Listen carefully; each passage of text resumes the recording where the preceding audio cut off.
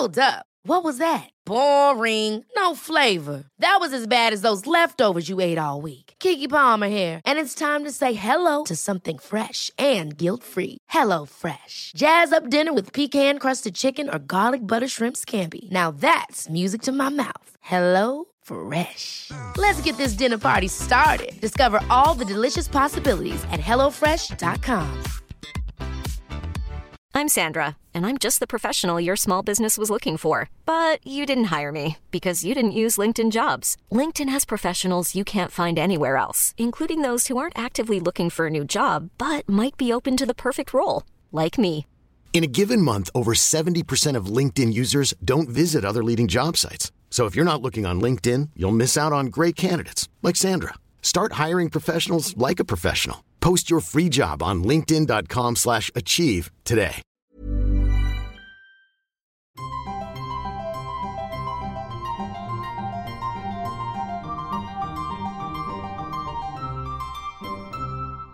Welcome to Smarty Pants, the podcast of the American Scholar magazine, sponsored by Phi Beta Kappa.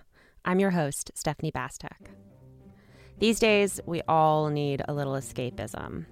And this episode, we are going to escape to a world we've never visited on Smarty Pants before, the world of political thrillers. Our guest this week is the New York Times best-selling author Matthew Quirk, who went from being a reporter at The Atlantic to writing thrillers about government fixers and special agents. His latest is Hour of the Assassin, about an ex-Secret Service agent who tests the security around public officials to find vulnerabilities before the real assassins can. That is, until his latest assignment ends in a setup. Matthew Quirk's previous books have dealt with all manner of agents, from the FBI and special ops to con men and consultants. He joins us this week to talk about his approach to writing thrillers, how he's sometimes scooped by the outrageous news of the day, and what fiction of all genres has to offer us in dark times. Thanks so much for talking to me, Matthew. Well, it's a pleasure to be here. You are a writer of political thrillers, and as you've said elsewhere, sometimes it is a little bit challenging to be scooped by reality. And I remember, reading interviews with the creators of political TV shows, both straight and satire, like in the wake of the 2016 election and since, saying that they had to go back and radically reverse their plot decisions because they'd envisioned things that seemed absurd at the time and then have since become reality. So have you found yourself having to do the same thing with your thrillers? Well, I had the wild idea for a thriller about a president who was potentially compromised by Russia, which was a completely outlandish idea at the time, sort of late 2015. And yes, I was halfway through the plot when the Trump-Russia scandal sort of burst onto the front page. I had started following it when there was the Yellow Dossier. And the Yellow Dossier, you mentioned that in a news article, and as a thriller writer, my mind just goes crazy because it's such a perfect MacGuffin. That was some of the old Ukrainian evidence that came out against Trump. And so at first, it's really exciting because you're on the news, you're really kind of riding the news cycle. And then it gets to be sort of a white knuckle experience because once we send in the book, we then have to edit it, and then it takes about a year until it's published. So in that case, I was suddenly in danger of being caught behind events, and there were a few late nights thinking about how to do it all, but ultimately I laid in some twists to add in a few more surprises. So it worked out well. There were a few of those really tense moments where you're wondering, oh no, am I going to get completely caught behind the news? But ultimately it ended up being a better book. So it's a real challenge, and it's something where you want to be relevant and topical, but being ripped from the headlines is really tough when you're doing novels because they do have such a long lead time with publishing. It's kind of like driving an aircraft carrier. Right. And ideally a long shelf life, too. So, I mean, how do you try to balance being topical with being perennial? If you're dealing with present events, how do you make sure they don't seem dated if readers pick up your books 10 years from now? Well, I like to think of them as sort of a time capsule of a certain moment. So if it is completely enmeshed in the politics of the moment, that's fine. I watch or read, Hunt for Red October, or I've been reading a bunch of old thrillers set in kind of at the very end of the Cold War, and they're completely of their moment, and they're centered on these countries that haven't been in the news forever. So that's just kind of what you go for in a novel like that. And ideally what lasts is the drama and the characters and the tension and that sort of thing. So hopefully it's relevant now and it abides as something of a period piece 10 or 15 years from now.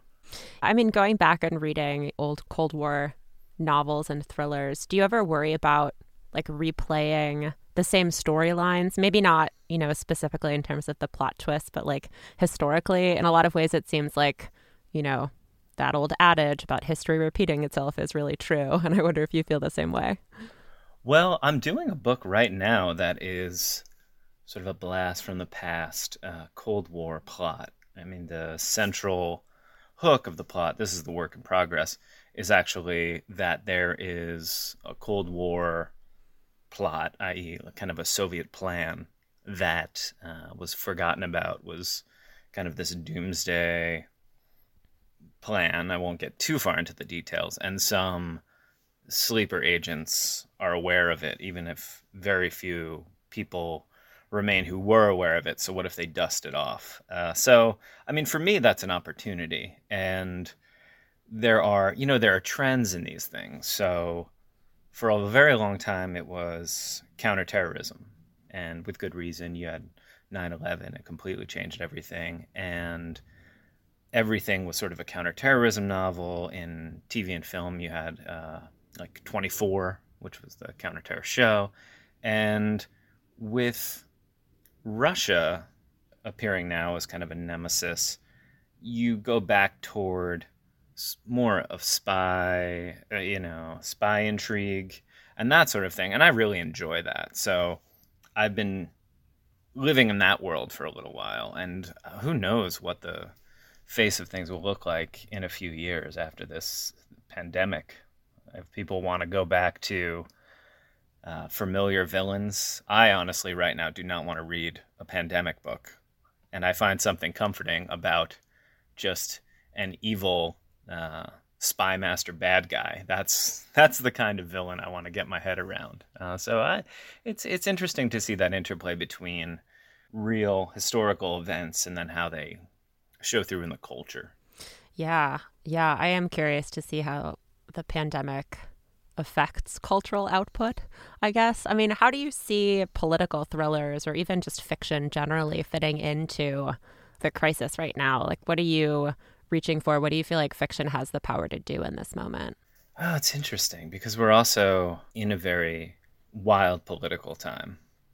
So I can't really say. I know in my personal tastes and what I've been reaching for, like I was mentioning, there's something comforting about sort of classic villains, and I think that's the appeal of these novels at times like these where everything's uncertain. It seems like the government can't help you. It seems like the things you might rely upon don't seem reliable, and everything's sort of scary. It's a fascinating aspect of human nature that you still want to be scared, but you reach for books and films where there's a villain who you can sort of get your head around and is tangible and it makes sense, and then your hero ultimately vanquishes them, sort of in the simplest version. And so there's a lot of comfort in those right now. Yeah, I definitely hear that. My weakness is British crime dramas, which is weird because it's like people are dying, there's serial killers, murder, like bodies on the heath, and yet somehow because there's this arc, the plots are a little similar, but there's these differences. It'll all work out somehow in the end. There is an end, whereas right now, like, who knows when this is going to be over. Yeah, and they're so bleak that you're like, well, at least I'm not in the north of England or something like that. At least I'm not stuck in Wales.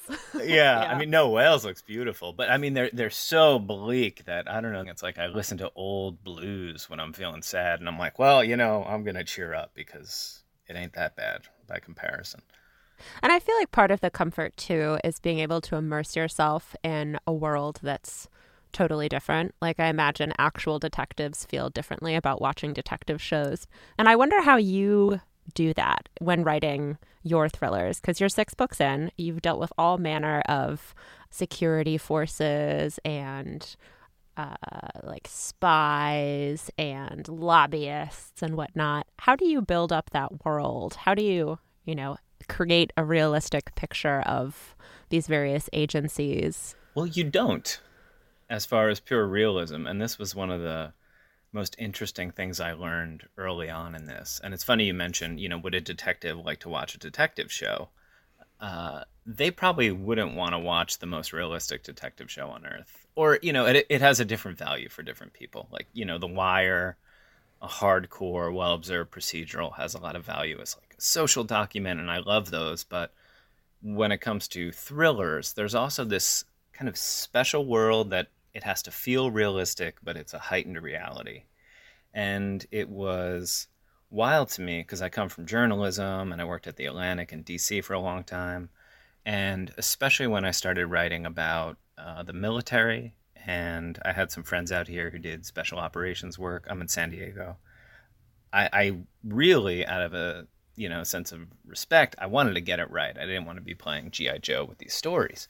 So I started just researching and reporting it out and talking to people who worked in those worlds and would want to write the most accurate scene and would say, okay, if this sort of thing were going to happen, how would you do that? And they'd say, we would never do that. You would never have one guy on his own, breaking through a window and going rogue to save the day. And it was really a funny long way round, because by doing all the research, I talked to enough people and they said, just make it a good thriller and you're going to BS a little bit. And so I sort of had to do all the homework to feel that license to get back to sexing things up and heightening the reality.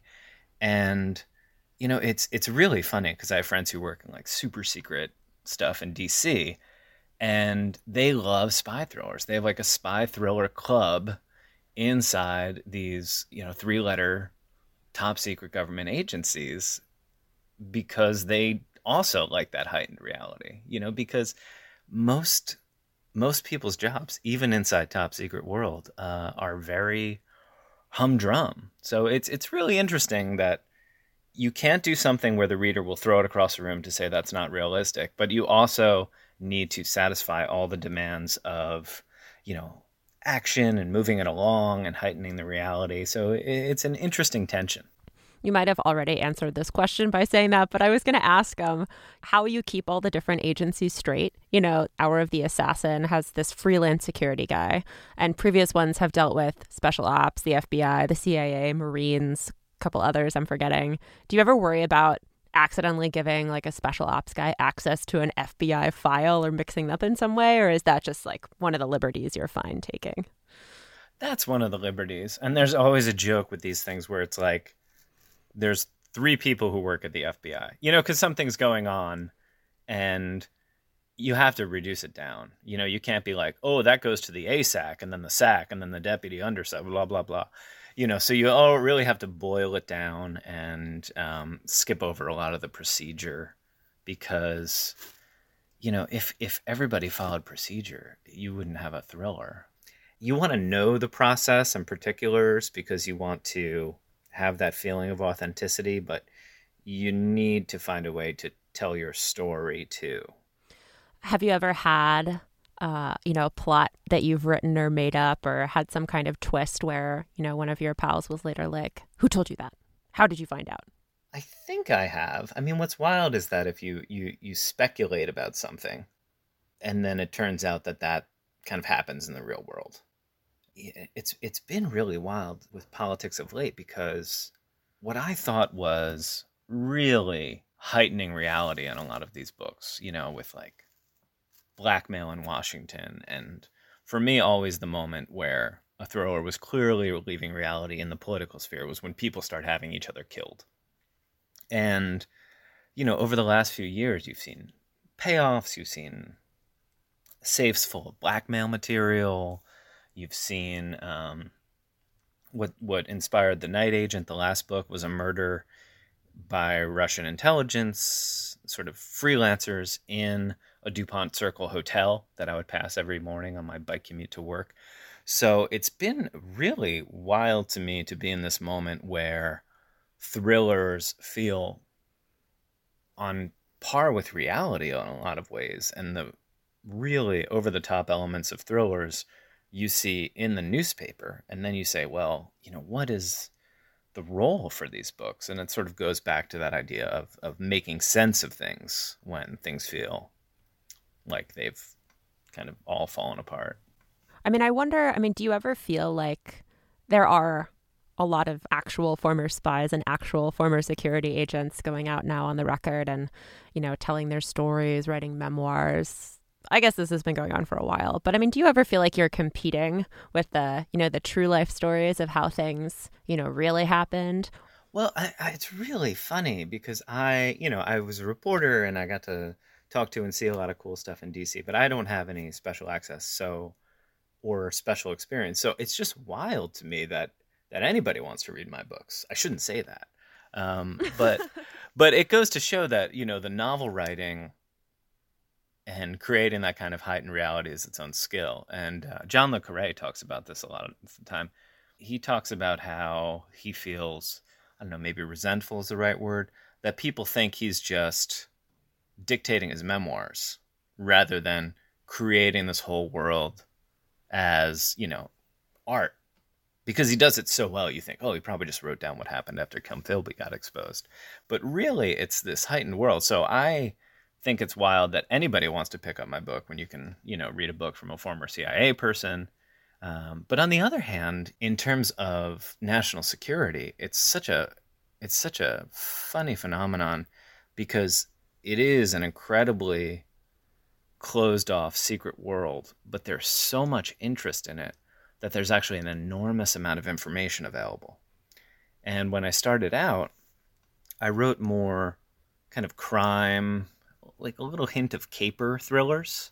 You had a kind of an ex-con man, ex-petty thief who becomes a Washington fixer. That's kind of the setup of my first two books.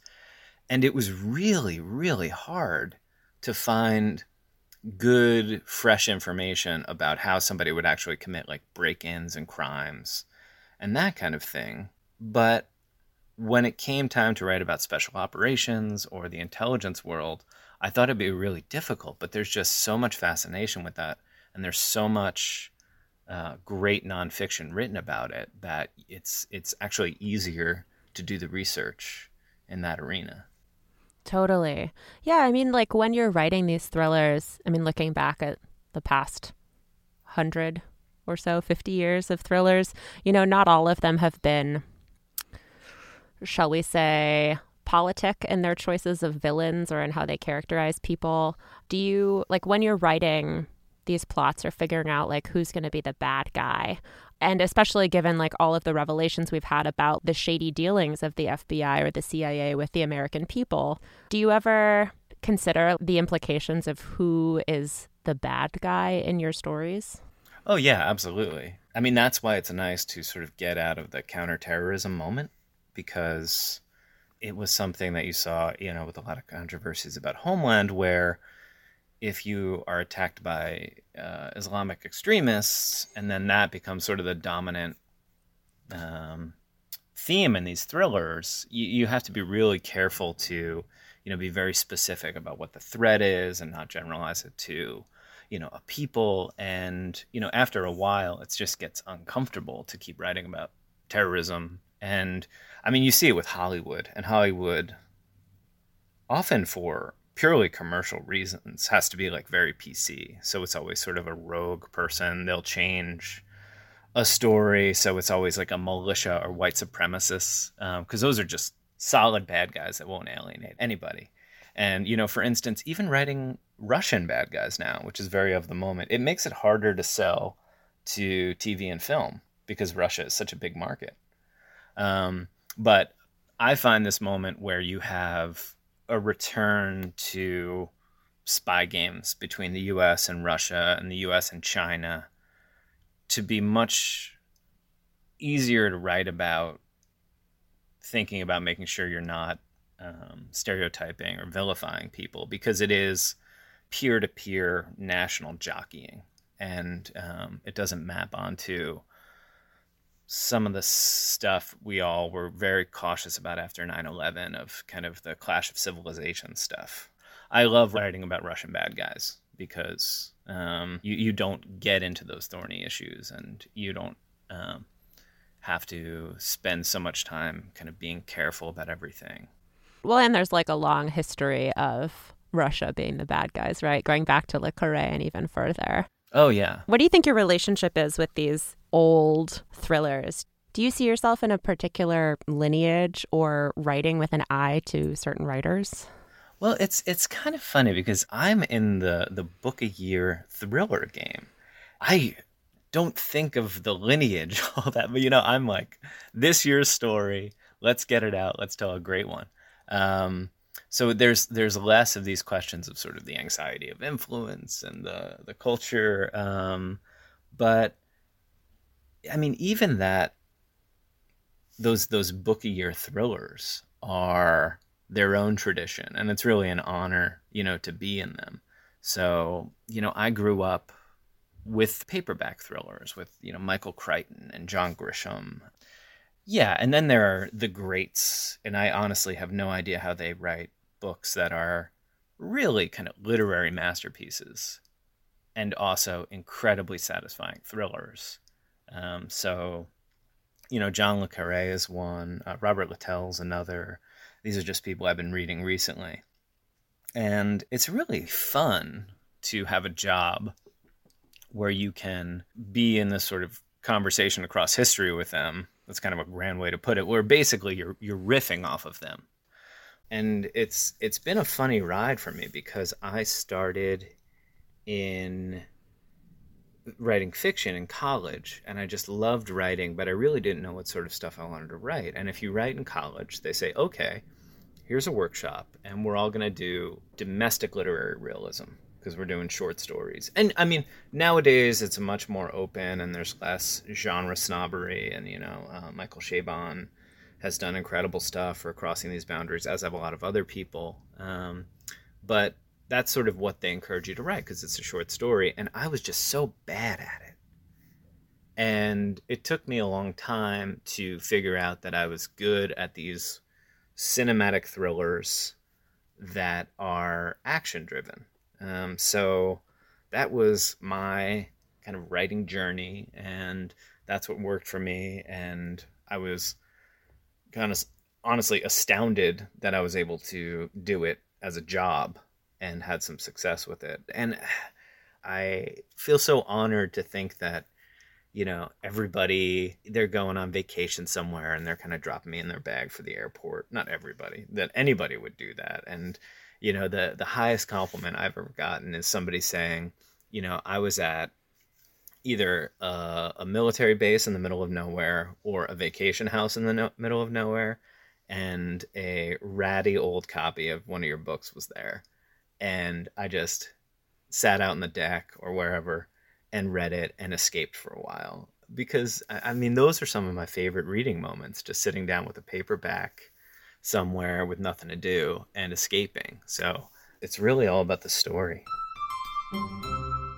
We've got links in the show notes to Matthew Quirk's thrillers, including his latest, Hour of the Assassin. He also wrote an essay last year for Vox about how difficult it was to write his previous book, The Night Agent, when his formerly unexpected plot twists kept turning into real-world headlines.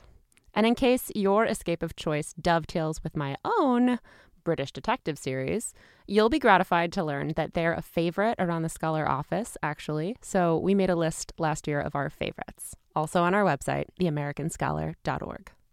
We'll be back next week with more talk about books. Till then, take care and stay sharp.